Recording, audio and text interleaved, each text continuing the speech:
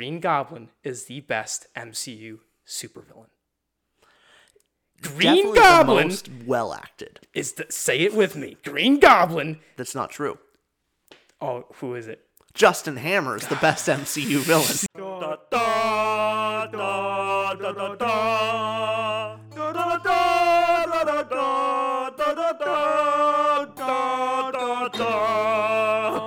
Welcome back, everybody. We are to the Ramble. My name is Austin. And I'm Richard. This is a Marvel Phase 4 video because the final Phase 4 movie just came out, Wakanda Forever. There's another show, I think, being released. Yeah, I think it's Groot's Christmas special one. I think that's the one. Something with Groot.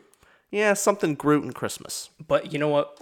We don't care about the shows right now. We are focused on the movies. The films in Phase 4 is the focus of this. And as you saw by the title, it's going to be us ranking. We each have our different rankings of the 7 films. And we're going to also go into some discussion about mostly our problems with Marvel Phase 4. For those of you who have seen our ratings of different Marvel movies, we are not the biggest Phase 4 fans, and we'll get into why. But we will also give praise where the praise is due. Sure. And if you are curious on how we actually come to our decisions on ranking and ratings and why we give things these weird specific numbers, down in the description below on our YouTube channel, we have a breakdown of exactly how we rate books and movies, if you're curious. Exactly. And you have your ranking of the 7 films, correct? I do. Are you confident in that ranking? Oh, I'm confident that mine is the correct opinion. You know, I was confident in myself too, and then I looked for some confirmation bias online. I tried to find anyone else with a remotely similar list, and of course some of them are universal. Everyone has to have, we know which movies those are, but I couldn't find anyone with the same exact list I have. So for anyone out there who might have the same list as me, I'm excited to see what anyone comments. See, this is a nice difference between you and I.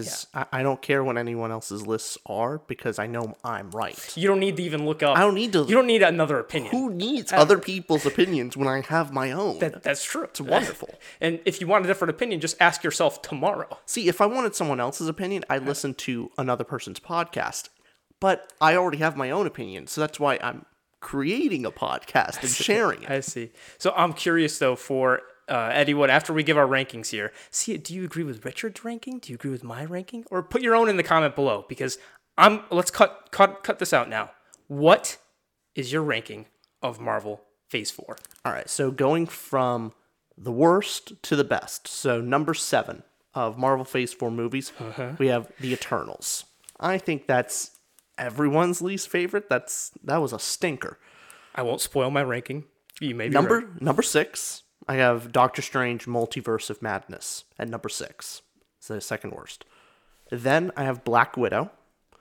And following that for number 4, Thor Love and Thunder. Then 3, Shang-Chi and the Ten Rings. Number 2, Wakanda Forever. And then number 1, Spider-Man No Way Home. And that's my ranking of Marvel Phase 4 movies. You know what? No wonder you didn't look up anyone else's opinions, because you have the opinion of everyone. You absolute toe the line. Look at you. Oh, I'm just going to give my opinion that everyone's going to agree with. Except I think Doctor Strange, people might disagree with you there and put Thor Love and Thunder lower. But I don't think people are going to disagree with you. I'm correct. Thing is, I didn't even sit down and go, ooh, which one do I think is better? I just pulled up my ranking list and went, oh, look at that. Wakanda Forever is a 5.3 and Shang-Chi is a 5.25. It beat it out by 0.05. 0.05. All right. That's where it sits. Gotcha. So that's your ranking. So No Way Home's the best, then Black Panther. Yep. And number 3, Shang-Chi. Yep. Last one's Eternals. I don't think you'll find too many people that disagree with you. Now I'm curious. I know Spider-Man is going to be your number 1 and Eternals is your worst. Is it? I don't know. Yes, it is. Guaranteed. Find out when I say this in 1 second. You want me to give him my ranking? Go ahead. Do you mind if I also explain each one? Do you want me to go into the details? I mean, because I wrote podcast too. You can explain what you like. Well, I don't want to annoy you. You know, I gotta ask. So yeah, that's fine. I wrote a little snippets about why I have them in each placement, because our rating system, this is what they were rated, 7th to 1st. But then I had a little snippet, little summary of why I feel this way. Okay. So in number 7, very controversial, I have Eternals. So yeah, Eternals is a giant mess, and I didn't know this, but did you know Eternals is the only MCU movie ever on Rotten Tomatoes to get a Rotten score? The only one to get below a 60% and get the official Rotten stamp. Does not surprise me. And the second worst was Thor: Love and Thunder, according to Rotten Tomatoes, but it still got above 60%. So Eternals was that bad. And doesn't mean Rotten Tomatoes isn't always correct. I think the reason why it's so hated and why I hate the movie is it's a let's get the team together kind of movie where you don't care about anybody on the team. Yeah, for Eternals, there's very little that they do competently at all. Yeah. Like every single category is sub 5, which is kind of hard to do. Yeah. And they try to introduce way too many characters. They have a team of 10 new superheroes, and their way of introducing them is to use an egregious amount of flashback sequences. And apparently these characters have known each other for thousands of years, yet every line of dialogue feels like they met last week at a Denny's. That's what I got from it. That's too nice. And Arby's. That's too nice. No, I think Arby's is the lowest you could go. I'll say Arby's. Yeah, I'll take a White Castle over an Arby's any day. Yeah. No. So yeah, dialogue horrible. Flashback. I felt like we were watching flashbacks more than the actual movie. Too many characters. It's not also controversial that Eternals is number 7. It was a choice that how many superheroes was it? Like 12? 10. A team of 10. It was a team of 10. Yeah. And that was a choice. They could have done a team of 5. Nothing stopping them from doing a team of 5. But don't. 10. Was there comic book accuracy? I don't know. MCU is not concerned with comic book accuracy. So Eternals being 7, we're in complete agreement. Yeah. Number 6, we also completely agree. And this is where I think we'll get some people in the audience that disagree, though. Yeah. My number 6 in Phase 4 is Doctor Strange and Multiverse of Madness. Yeah. No, there's a couple. There's a lot of reasons why. I gotta say, the first thing that comes to mind and why I vehemently dislike the movie was that scene when Doctor Strange and America Chavez were in that futuristic multiverse, and they stand in front of that screen, and it basically stumbled into memory lane. Like stumble into, hey, this is the character journey of these characters. Yeah. And it was just like so blatantly obvious. Like it was so shoehorned in of like, look, this is what Doctor Strange journey is this movie. And then America Chavez, look, this is the trauma she's overcome. Like it was just so ham-fistedly done. Sticks out to me the most. There's a storytelling video somewhere on YouTube. I wish I could give them credit right now. I'll put it on screen. I can't remember the name. But the way to tell a story is to never say the words and then. To never say the words, this happens, and then this happens, and then this happens, and then this happens. Whereas beautiful storytelling, you should be using the words but or therefore. This thing happens, but this element in the story happens. Or this thing happens, therefore this happens. Whereas Doctor Strange felt like a series of and then this, and then this, and then this, just throwing things at you. Yeah. Which I will give credit to them. I swear I can't remember the name. But that's one of the big problems with the story. And there are so many problems. Like America Chavez, very dull character. I think she's one of the weakest characters introduced into the MCU. I have this down as the dullest really character, hard. The weakest character in MCU, and she's a personified MacGuffin. She's a MacGuffin who is just dull and has no personality to her. That's not the actress's fault. It's the writer's fault of what they gave her. And by the way, I do have to give credit. I love me some Sam Raimi, but we can agree. We just wish the script was somewhat competent. Yeah, it seemed like it was a Marvel movie with a dash of Sam Raimi fun thrown in, and it was just not enough to pull that movie. And Doctor Strange's whole arc with America Chavez is at the end going, hey, America Chavez, just trust yourself. Believe in yourself, America Chavez. I bet. Okay, I got it. Yeah, so cringy. And my biggest problem with the film, there's a lot. This isn't a Multiverse of Madness review, so we'll move on quickly. But the biggest problem I have with the film is the magic system. And it really is a big flaw where Wanda beats Professor X at his own game, sews Black Bolt's mouth shut, which is a cool scene, but the implications of all of her powers and altering reality, she's so powerful that every scene, like when she's attacking Wong, I'm like, wait, why didn't you just kill him to spaghetti? Why didn't you just do this or do that? Constantly you're asking yourself, you could have easily killed everyone. because of the powers you're showing. Where, and this is well known, I'm not the first to say this, Sanderson says this, everyone says this, but limits are infinitely more interesting than the powers themselves. Yeah. Infinitely more interesting. So when Wanda's able to do anything, it doesn't feel fulfilling to the viewer because there's not using limited powers in a creative way. When you can only do something like waterbend in Avatar: The Last Airbender, the ways you waterbend and solve problems is so much more interesting than, oh, Wanda just does stuff because we want it to look cool. Yeah, and the thing is, you can even use that type of character in an interesting story, but they're not going to be the compelling villain. They're going to be more of a force of nature. Like horror stories, like there's not really like limits on a good horror villain. Like not typically you think of, but they're just supposed to be scary and close to omnipotent. They're this overlooming threat. So the focus is not on the villain per se or the monster per se. Mm-hmm. Where Wanda has all those qualities of a horror villain, but they're trying to make her relatable. And she's searching for her annoying kids who we can't relate to because they were here in WandaVision, and why I still don't understand why they didn't have her at least going for Vision. That didn't make sense to me. Like why? Also, Vision's alive. Vision's also alive. Like where did that whole story go? I'm asking all these questions. And last point on this movie, I'll let you retort, but it is offensive to me that Multiverse of Madness calls itself a multiverse movie when it was released within 2 months of Everything Everywhere All at Once. One of the greatest movies ever. Yeah, it is offensive. That's an insult. Yeah. Also, not very maddening. No, and not very multiversing ever. Yeah, it's like 3. There's 3 or something. Yeah. So I think we went way into we went back into our review of Multiverse of Madness. That was my number 6. What's your number 5? Okay, my number 5. Oh god, this is controversial. I think this is controversial. Wakanda Forever. It's kind of low. It's pretty low, especially being below Thor: Love and Thunder. So, and I'll explain why. I'll try to do my best. But Wakanda Forever, personally, they had to fight. Well, this is more objective, but they had to fight an uphill battle with the tragic passing of Chadwick Boseman. So they had to rewrite the script 8 months out of production. So you could definitely tell they had to go a complete different route.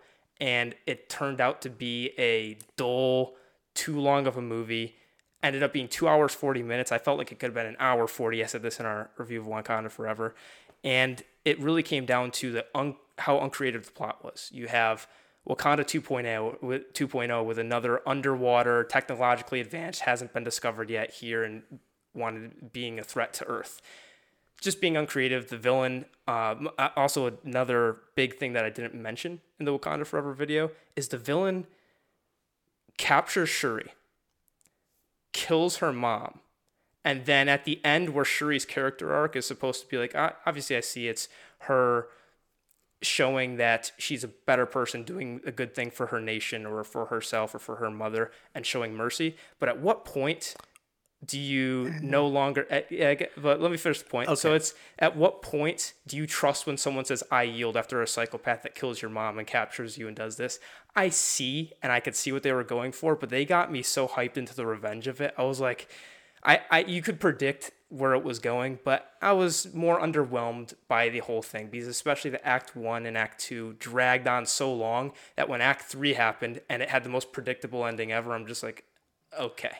My thought with it is it's not a story about forgiveness or mercy because Shuri did not give Namor mercy.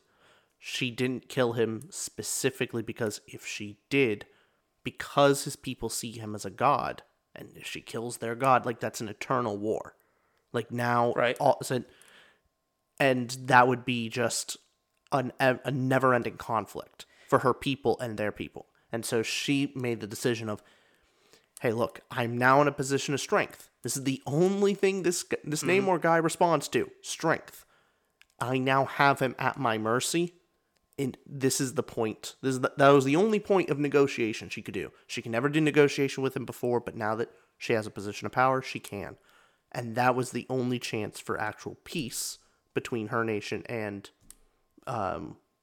Yeah. I don't know what they're called. Namor. That without the friend, the guy who's the Wakandan who doesn't like vibranium. Who's that guy? The Wakandan who doesn't like vibranium. He was advising Shuri. I forget. But I'm sorry. I can't remember his name, but kind of the comic relief in this movie. Oh, M'Baku? No. Whatever his name. Anyway, he actually kind of states that out of like, do you understand? Like, he's considered a god among his people. Like, you can't just kill him. Like, if he was just a general or a king, you can kill a king and whatever. Like, people can eventually get over that. If you killed their god, that's, you can't go back from that. Yes. And so that, I think, makes sense. Is she giving up revenge for the sake of her people? Yeah. That's not mercy. I like that argument. The reason I didn't find it as convincing in the end was because the only way they were able to destroy Wakanda was he has godlike powers and is able to. He's the one that kills the queen and destroys everything. Yes, they use those bombs to get in and are able to attack, but I wasn't convinced they had all that much technology and were able to beat Wakanda. I saw them as very much not as big of a threat as the movie tried to make them. Whereas God Namor, right? That's his name, Namor. He comes in and he's the one that wreaks havoc and destroys everything. So you get rid of him, and I don't think that nation's much of a problem. So they tried to make this nation seem like it's a U.S. versus Soviet Union type of it's nuclear threats to each other. Whereas no, it didn't seem like that much of a threat to me. But I do like that point. It's very much my focus of my critique is more leaning on the dullness of Acts 1 and 2 more so than how it finished. But man, my list is taking so long. It's fine. I'm sorry. What's the next one? The number 4. My number 4 is Thor: Love and Thunder. Thor: Love and Thunder is number 4 on the ranking, and this might seem high, but remember, I just hate Phase 4. Okay, I also don't like Thor: Love and Thunder to any degree. I think it's a movie. It's a movie, and I laughed at times, but the critique you'll hear everywhere that I also agree with is it used jokes so much that it undercut the tone of the movie, and it overused jokes to the point of annoyance, and it never let any scene breathe. It also really made a joke of many characters. Yeah. And to the point it's gone. Yep. Like, you can't really take the character seriously anymore, which it just leaves the character on a sour note in general. So, like, Very how they much so. treated Thor was just really a shame. Yeah, and Hemsworth, he has his charm. And so when he's funny, but he had so much charm, actually, he almost made me forget about how much regression Thor's had as a character since Ragnarok. Because, man, is he regressed. And so what they chose to do with the characters, the only saving grace of this movie is Christian Bale acted well. Just felt like he acted in a different movie. He was he didn't butcher gods as well, so that's another problem, which he's called Gordy God Butcher. So there's a lot of problems there, but at the very least, I smiled at times. That's the best compliment There I were can give there were some kind of cool scenes. Like, I liked the fight on the black and white planet with Gore. Cool cinematography. It looked cool. It definitely looked interesting. Not to mention the goats landing and screaming. I'm sorry, I'm a child. I'm a child. Yeah, I laughed at those too. I laughed at that. There were still a couple jokes that got you. Yeah. So, and also, I thought the mighty Thor, Jane Foster, I thought she was pretty good. Yeah. There was some stuff where, like, her cancer was seen, like, sometimes joked about, which probably shouldn't have been. It was weird how her cancer wasn't taken too seriously. But other than that, she acted well. I thought character was interesting. She was actually, for me, one of the better parts of the movie. This was a Taika Waititi film, and he's done films like Ragnarok he did, and Jojo Rabbit, where it's very much focuses on the comedy, but what those movies do is it lets you breathe. And he times it very well and has the moments where he takes it seriously. But with this movie, Chris Hemsworth was interviewed, and he said that Taika was making this movie as if he was in the mind of a 7-year-old. Like, what would a 7-year-old do if they were making a movie and you have Love and Thunder? So the very least you can say the intent of the movie somewhat landed. And I guess so. So it's not like he was going for something else. He went for what he went for. It's just not going to get mass appeal. And that's where you're going to get all these lackluster reviews. Fair enough. Okay, that's my number 4. Number 3. Number 3. I feel bad that we didn't go into your list in more details. Now you're fine. We share many same opinions. Yeah. So number 3 is Black Widow. Okay. Seems high. Higher than mine. I had to take a look at retrospect of it on how much was kind of disappointing for me. There was some good stuff, but not much. Yeah, Act 3 was the most disappointing part. With Taskmaster and the whole scene, that was the worst part of the movie, by far. Mm-hmm. But comparing this to the other, I don't think Black Widow is not a top 3 on any other list ever. It's in the top 3 because this is a Marvel Phase 4 list. And the movie is okay. And the reason I say it's okay and not bad, I genuinely enjoyed the time with the father, Alexei. David Harbour from Stranger Things plays him, and her sister Yelena was her name, I believe. And the mother. It's a dysfunctional family teaming up, going to beat the bad guy spy thriller, and it really leans into it at times, and it's fun. It just loses you by the end. So I'm complaining so much about these movies. I just want to say something decent about one of them. So I had a fine time. I know there's problems with it, but again, I'm comparing it to the rest. So the reason why it's so low on my part is it's one of the lowest. It has one of the lowest cinematography scores for a Marvel movie. Ah, really? It did not look good. There were many points that there's not a single good fight scene in it. A lot of the end fight scenes looked bad, especially for a Marvel movie.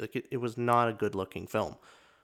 Sounding, everything involved with it. So that was a significant score, and the plot I think was really I thought it was kind of a boring plot and really unnecessary. And ultimately, to the point, Black Widow's dead. She's gone. It doesn't matter. So, definitely a late movie. But to be fair, I don't know how much of that is the movie's fault. It's just the timing of it. Yeah, I'm not offended by that. Okay. Because it affects the emotional impact of it. Yeah. I'm not offended at you calling me out my number 3 because, again, number 7 through 3, I don't have passion behind. You know what I do have passion behind? Oh, yeah. Numbers 2 and 1. Oh, okay. Number 2, Shang-Chi. Yeah, fair enough. Shang-Chi, I am not as high. You know what? I got to stop. My initial reaction was to complain. I got to hold back. Wait, let me get all the complaints out of my mouth. Fun and unique. Fun scenes, the bus scene, great action. The rings were cool and used in a nice way. I'm not even going to get into the complaints. I'm just saying good. It's my number 2. It was a pretty good movie. Fair enough. Are we in agreement? It's a pretty good movie? Sure. It's my number 3. Yeah. No, I gave it a 5.25. I didn't rate it because it was a long time ago. Oh, but I'd probably give it a 6 or 7. Sure. Man, people that are Marvel fans watching, I'm so sorry. This is bad. This is a brutal watch. We promise. We really liked Phase 1 and 2. 3. And 3. 3, yeah. This is... We'll get into discussion after I say what my number 1 Marvel Phase 4 movie is. Of course. It's Spooderman. No, you don't understand. Okay, you heard all my complaints about 7 through even 2. I was almost going to complain about Shang-Chi, but I'm not. Okay? Number 1, I will say... Spider-Man No Way Home, the only complaint is the first half plot. That's it, the first half plot. There's some problems with plot. That's it. Throw that out of the way. The rest of the movie, oh my God. Yeah. Green Goblin is the best MCU supervillain. Green Goblin, the most well acted. Say it with me. Green Goblin. That's not true. Oh, who is it? Justin Hammer is the best MCU villain. Get out of here! Don't He's you the dare! Best villain ever. I love him. Willem Dafoe, Green Goblin, best villain, and I cannot believe that Andrew Garfield was arguably the best Spider-Man in that movie. Had the best arc and was the most fun. I couldn't believe it. And that's not a diss on Tom Holland, because I personally think that Tom Holland needs a chiropractor from carrying the MCU right now. He is carrying the MCU. He is the face of the MCU right now, especially with Iron Man, Robert Downey Jr., and Chris Evans gone. He is your guy. This is what Marvel's got to bank on right now, because that movie was great. It was thrilling. Cinematography I loved. I'm not going to, I almost said but no, I'm not saying but anymore, because this was so much fun. It's deserving of the number 1 in the praise. Hyped, theater going crazy. Really fun movie. Loved it. Yeah, especially for me, I'm a big fan of the Sam Raimi Spider-Man films. Yep. So, I mean, man, I grew up on those films. I watched them so many times. Oh, yeah. Spider-Man 2 is, it's arguably my favorite superhero movie. It's at least in the top 5 for me. And it's not just a superhero movie, it's a fantastic film. I think it showcases Sam Raimi's ability to direct. He's a great director. And seeing him back, Sam Raimi's Spider-Man, back in the MCU was just so fun. Oh, yeah. So, what do you say? Oh, you're talking about, I'm talking about, name hurts my head. You know what's crazy? You'll put it on there. It's Tom Holland, Andrew Garfield, and Tobey Maguire. Oh, Come God, on. I thought we weren't joking? No, I have a brain fart. It's fine. Oh, okay. You know why I just said, are you joking? I'm such a hypocrite. I was sitting here panicking going, oh my God, what's his name? And I tried to play it off like, oh yeah, Tobey Maguire, of course. Oh. I also had a brain fart. Yeah. I was just playing.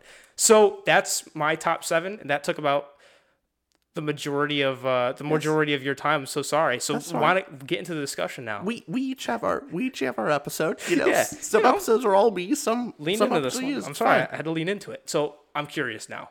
Now that we're out of the way with our top 7s, and now that you understand you're wrong with about 1 or 2 replacements, and you'll apologize later, I'm sure. Yeah. You don't have to do it in front of camera. I won't do that to you. So when I shut it off, you can apologize, but it's fine.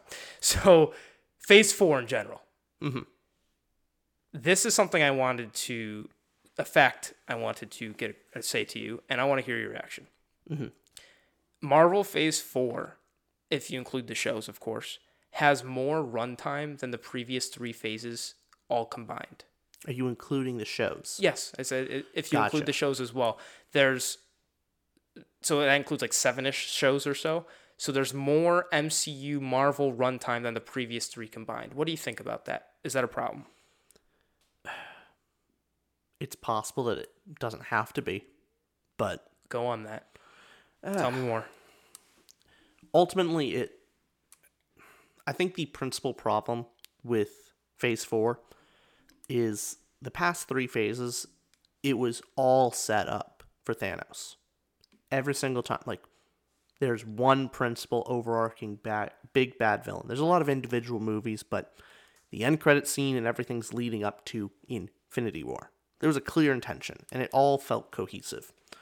With Phase 4, you have set up, so yeah, there's setting up for big villains, but not one. There's the multiverse stuff coming in, which involves Kang the Conqueror, but not just Kang the Conqueror, also incursions are now a big problem that are being set up. And so not only you have multiverse, Kang the Conqueror, now you also have incursions as the big bad or the big event. Then you have the Celestials are now a big bad coming up, and they're the next big bad, the galactic level. Then you have on Earth scale, you have the setup of the Power Broker, Sharon Carter, and then Vanessa something or other, the person who plays she's the one in Wakanda Forever. Yeah. The one with Martin Freeman. Yeah. Yeah, I forget her name. Yeah. I don't know her name. But she's setting up basically the Dark Avengers or whatever side, the dark version of the Avengers. So they're setting up that.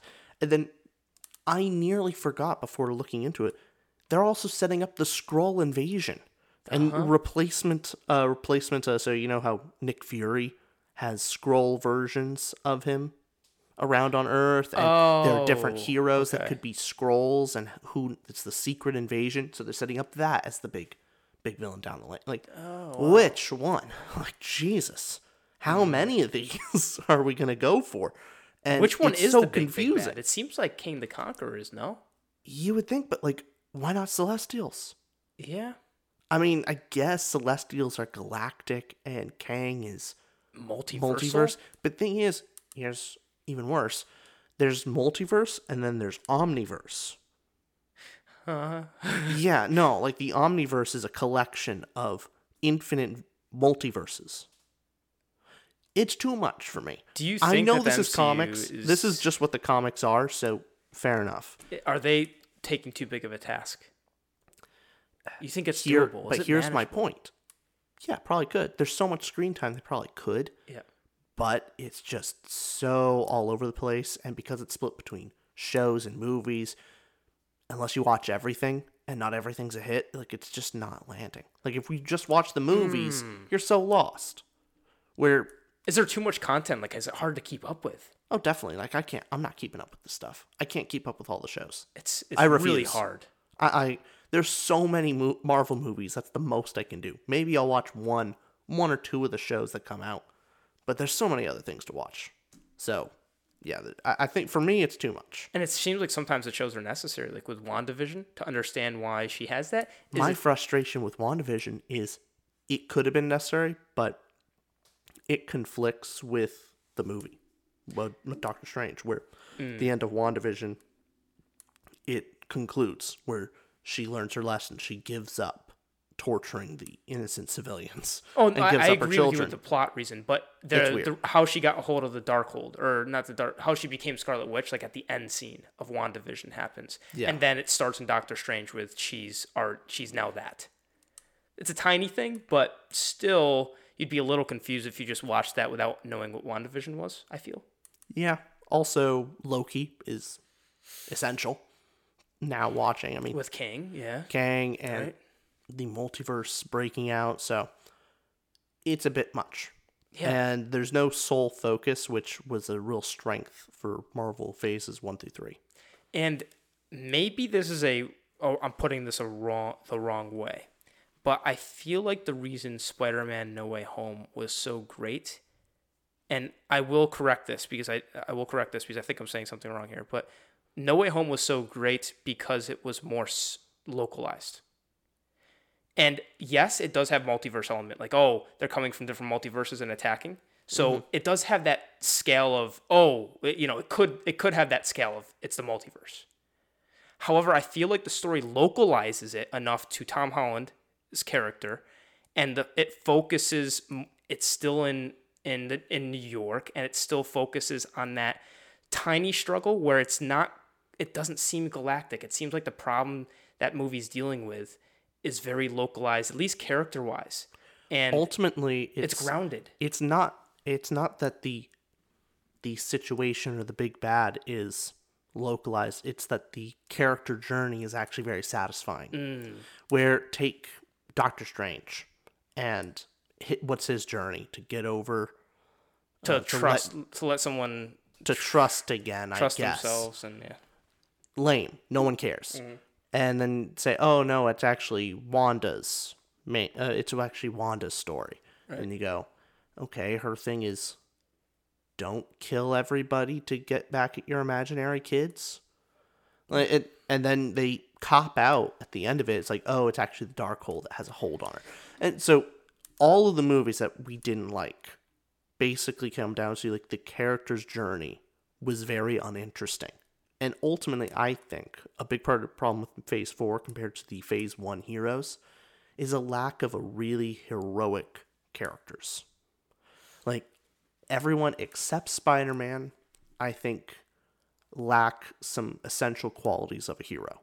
Yes, they save the day, but that's not what really makes a hero. It's overcoming personal sacrifice and real strife, like where they have a choice that they don't have to do they don't have to do the right thing, but they do it anyway, or overcoming a personal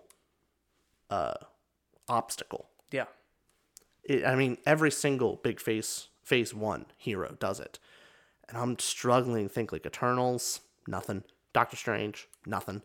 Black Widow, well, she's already dead, so. But in Spider-Man, he literally lets MJ and Ned erase their memories of him because that's more important. And deals with the loss of Aunt May. Yeah. And there's Shang-Chi, like, what personal... I guess there's a bit of kind of the relationship between him and his father, but he's not given up anything. There's nothing he's really given up. He was already estranged from his father. It was just fight the bad guy. Sure. And Wakanda Forever. I think it's the closest, I guess, to Spider-Man, where Shuri really has kind of a character journey. But it seems almost like, yeah, she has to. She has to be Black Panther. She has to be the hero. Right, don't avenge your mother. I'm sorry, but there's just that little thing in me where I can't get out of my head. Like, if you kill my mother, you're dead. That's me. Maybe more my personal bias of revenge stories. I like revenge stories, and I like revenge stories where there's actual revenge. I don't know. I'm still upset that you haven't finished Rage Rage of of Dragon. Dragons. I'll get there. But am I incorrect in saying that it's localized? Is that the wrong word for No Way Home? See, I do think it's different because think of what am I trying to say? Can you help me say what I'm trying to say? you're confusing the localization of the plot versus, I think, localization of a character journey.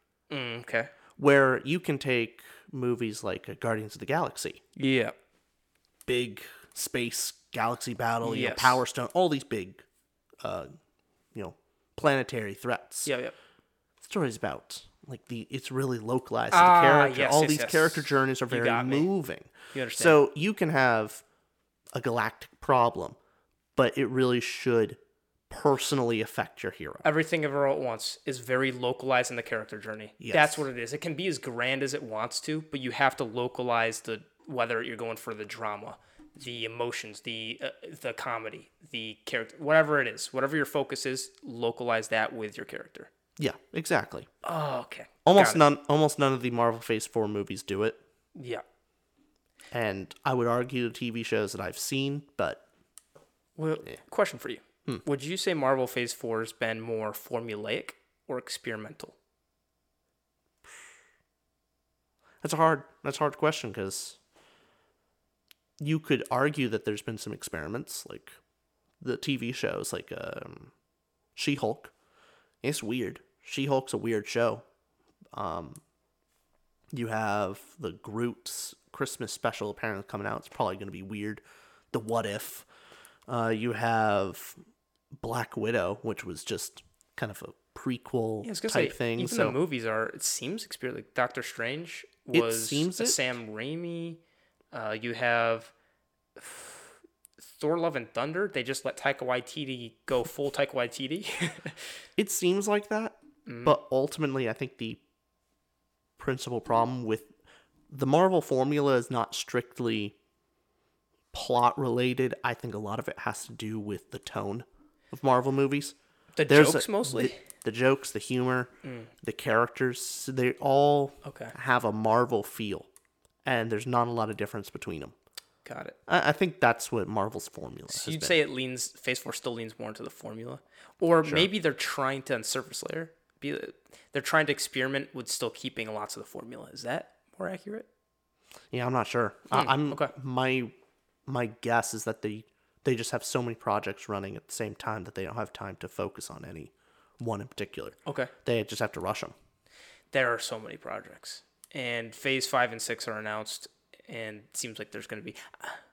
Man, Ant-Man trailer does look kind of good, though. But they've tricked me before. Fun. They've tricked me before. That is true. So we will see when that happens. How do you feel about the new Hollywood gold medal everyone gets for getting a cameo in a Marvel movie?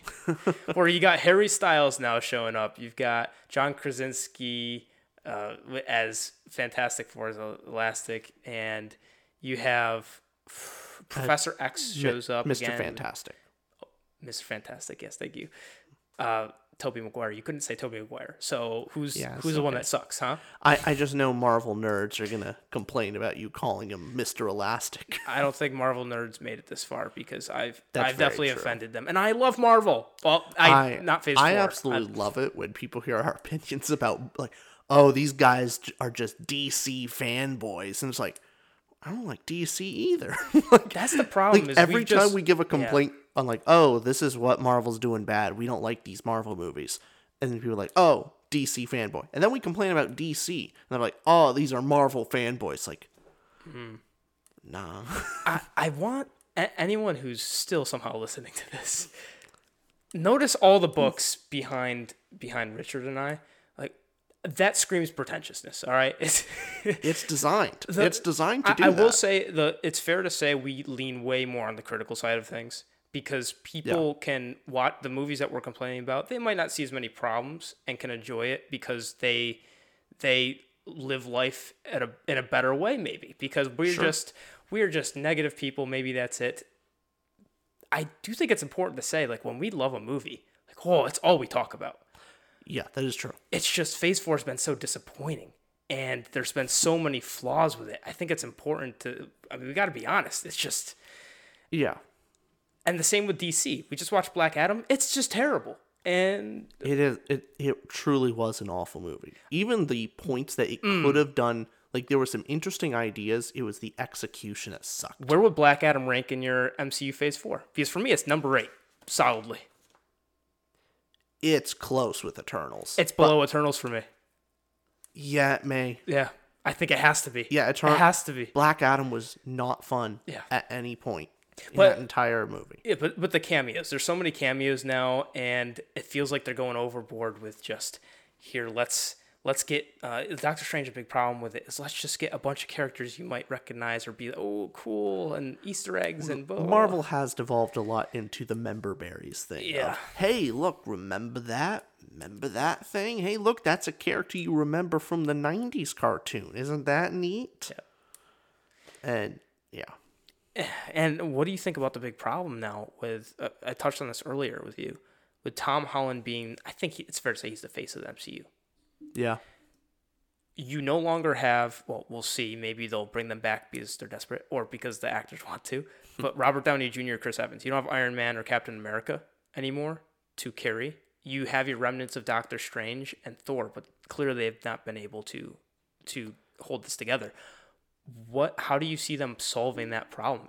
Will they be able to solve that problem, not having your two iconic characters anymore? I mean, thing is, they made a talking raccoon a great character. It was Bradley Cooper, to be fair. I mean, it is Bradley Cooper, but I'm never going to count Marvel out. They made Guardians of the Galaxy, which is just a ragtag bunch of idiots, like a stupid characters that how the hell could this be good? And that's my favorite Marvel movie.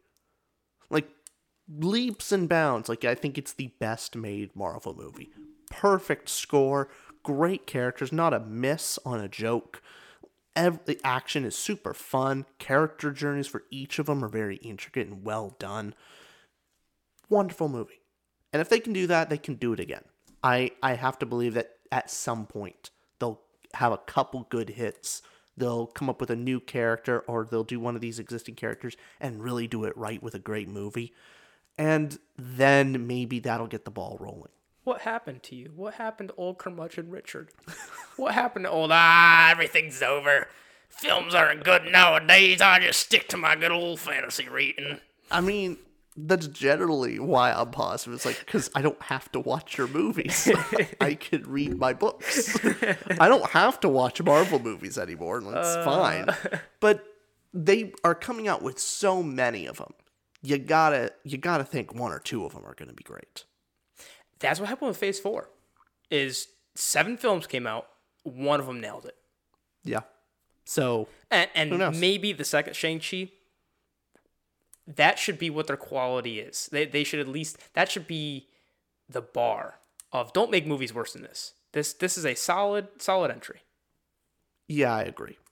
Because I will put Shang-Chi kind of just below like a Captain America, the First Avenger.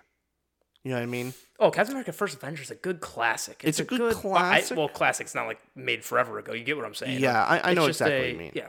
It's just a kind of standard movie. Yeah. It's just a fun movie. And for me, I think that's where the bar should be set of Marvel movies. Nice. If every movie's around a Captain America, and then you have your standout like Winter Soldier, or you have your Iron Mans or whatever, there'd be smooth sailing. But oh well. Then do you think that phases 5 and 6 will be better than phase 4? Do you think they're just going down the hole now? Because you did say you had some hope. Marvel could pull it off. Do you think they'll pull it off in these next 2 phases?